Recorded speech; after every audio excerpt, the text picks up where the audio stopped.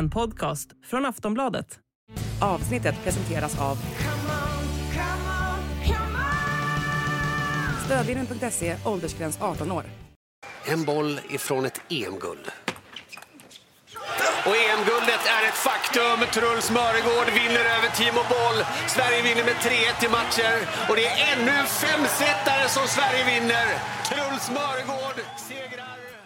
I söndag stod Sverige det första mästerskapsguldet i bordtennis på 21 år när det svenska herrlandslaget på hemmaplan besegrade stornationen Tyskland efter en dramatisk avslutning av 21-årige Sverigeettan Truls Möregårdh mot legendaren Timo Boll. Nu väntar ett 2024 med såväl lag-VM och OS i Paris där EM-guldet ger förhoppningar om nya svenska framgångar. Men hur står sig svensk bordtennis just nu och kan en 21-åring från Småland väcka en ny pingisfeber i den gamla stornationen Sverige? Det ska vi fråga tidigare världsmästaren och nuvarande förbundskaptenen Jörgen Persson som får börja med att ta oss tillbaka till söndagen och känslorna då det efterlängtade guldet bärgades.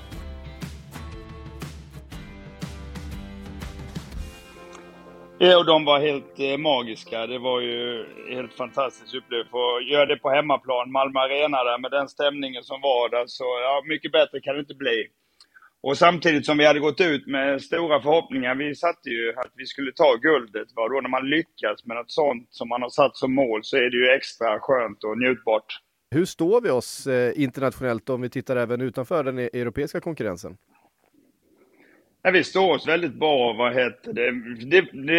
med betoning så var det ju ett riktigt lagguld. Det märker man också hur tävlingen, ja, som vi säger, Truls Syk kanske då etta, men mot fransmännen som gör ett lag, då fick ju Truls stryk sin första match och Mattias Falk går in och vinner när vi har 0-1 underläge, slår fransmännens andra som är rankad 18 i världen, Alexis Lebrun, va.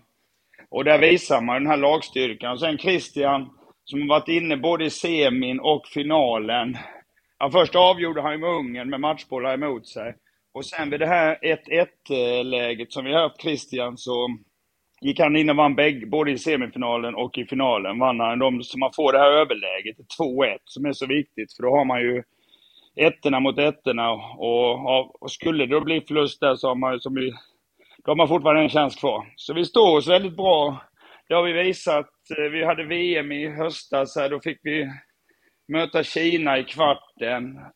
Fick stryk med 3-0 men gjorde en bra match och med hög lite mot dem som har dominerat då. Så att ja, riktigt bra står vi. Vi rankade 5 i världen och har väl förhoppningar att kunna ta oss till minst 4:e plats för att bli sidade till OS då i Paris 2024 och få bli semifinalsidare istället.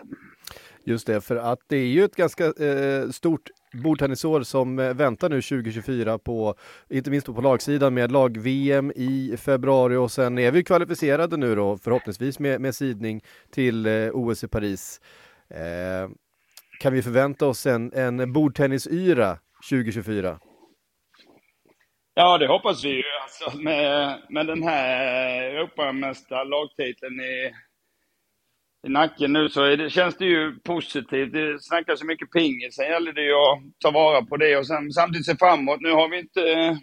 Ja, vi tog ju VM-brons 2018 och det är klart man drömmer ju lite tillbaka och kunna gå till en VM-final i lag och möta Kina igen. Det är nog en dröm för oss alla att få möta dem igen just i en final. Liksom. Så att det är väl första målet nu efter detta och sen kommer ju OS efter det.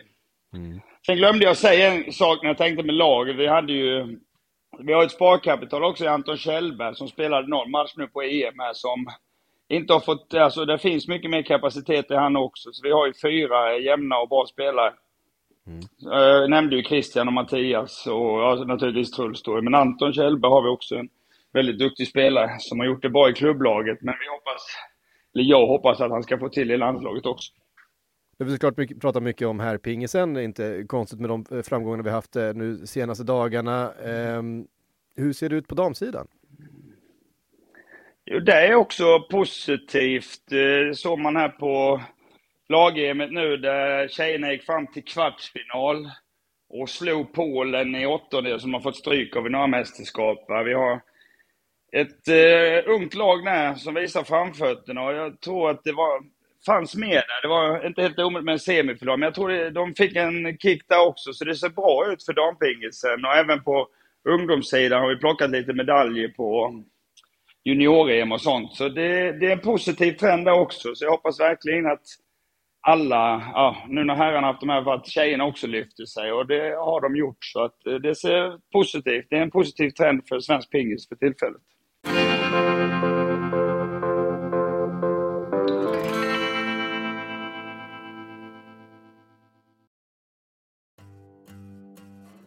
Truls Möregårdh slog igenom med dunder och brak redan som 19-åring under VM 2021 där han med sitt ovanliga sexkantiga racket tog sig hela vägen till VM-final i singel.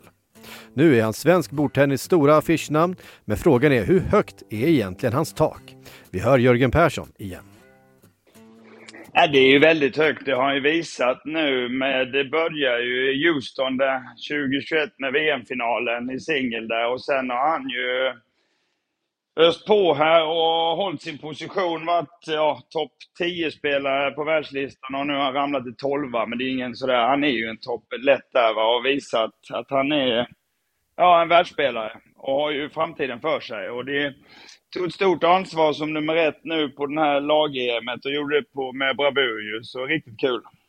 Kommer vi alla spela med sexkantiga rack i framtiden?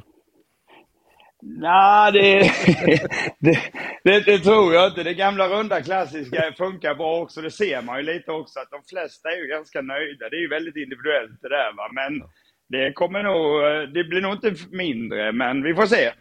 Vi får se. Ja, vi får se. Det kanske kommer någon ny utveckling när det kanske blir ännu mer kanter, vem vet. Några av de här spelarna har såklart varit med ganska länge. Truls har fått ett genombrott de senaste 2 åren. Hur ser återväxten ut där bakom om vi nu får en ny gyllene generation på gång här inom svensk pingis? Ja, men det är en bra mix i detta laget som är nu då med Christian och Mattias är ju då, man säger inte gamlingen, men de är ju 32 år. Och Jon hjälpte ju till mer på bänken, han var lite mer assisterande, Jörgen Persson då. Och sen är det ju då Anton som är 25, 26 har han nog blivit, och så är det ju Truls 21. Så där ser det ju väldigt bra ut den här mixen.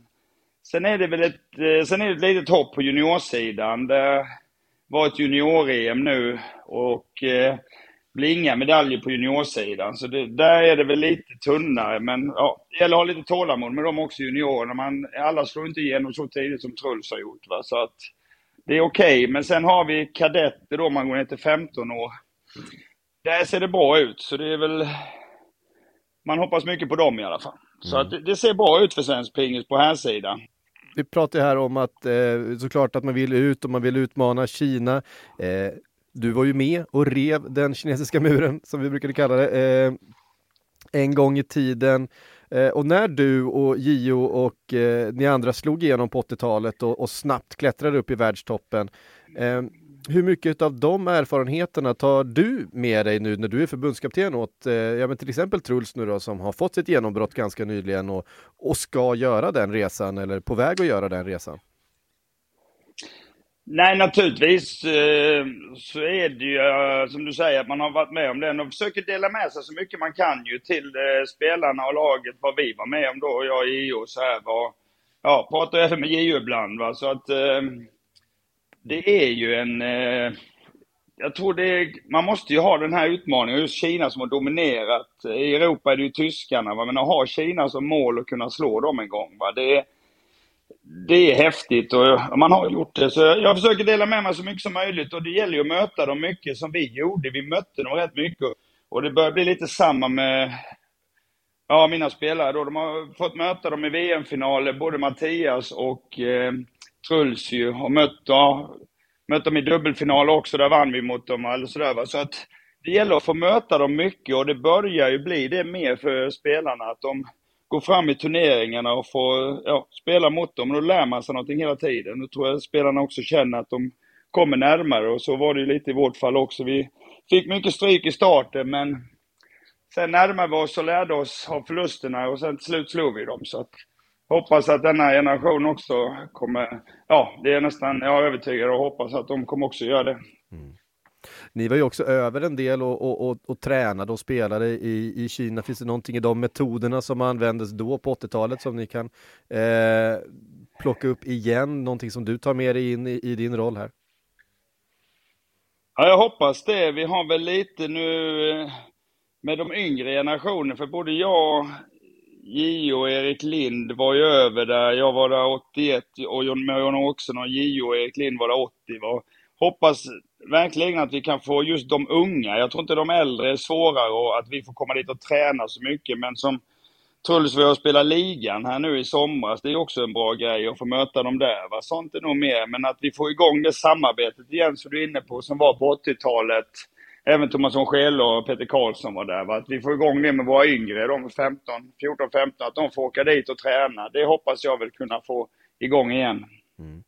Ja, men vad händer härnäst nu då för er? Hur ska ni smälta det här guldet?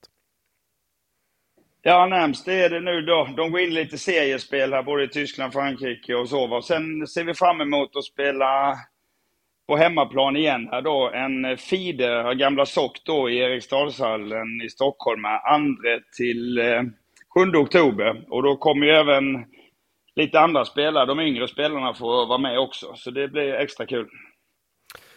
Slutligen då, vi pratar om att vi har ett stort bordtennisår framför oss 2024. Hur ser målsättningarna ut från dig som förbundskapten ut inför VM och OS?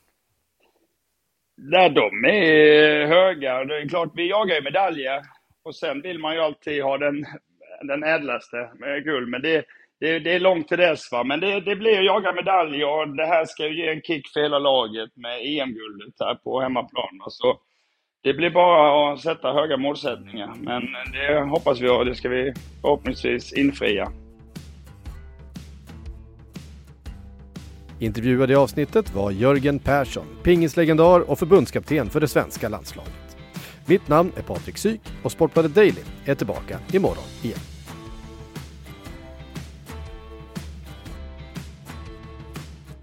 Du har lyssnat på en podcast från Aftonbladet. Ansvarig utgivare är Lena K. Samuelsson.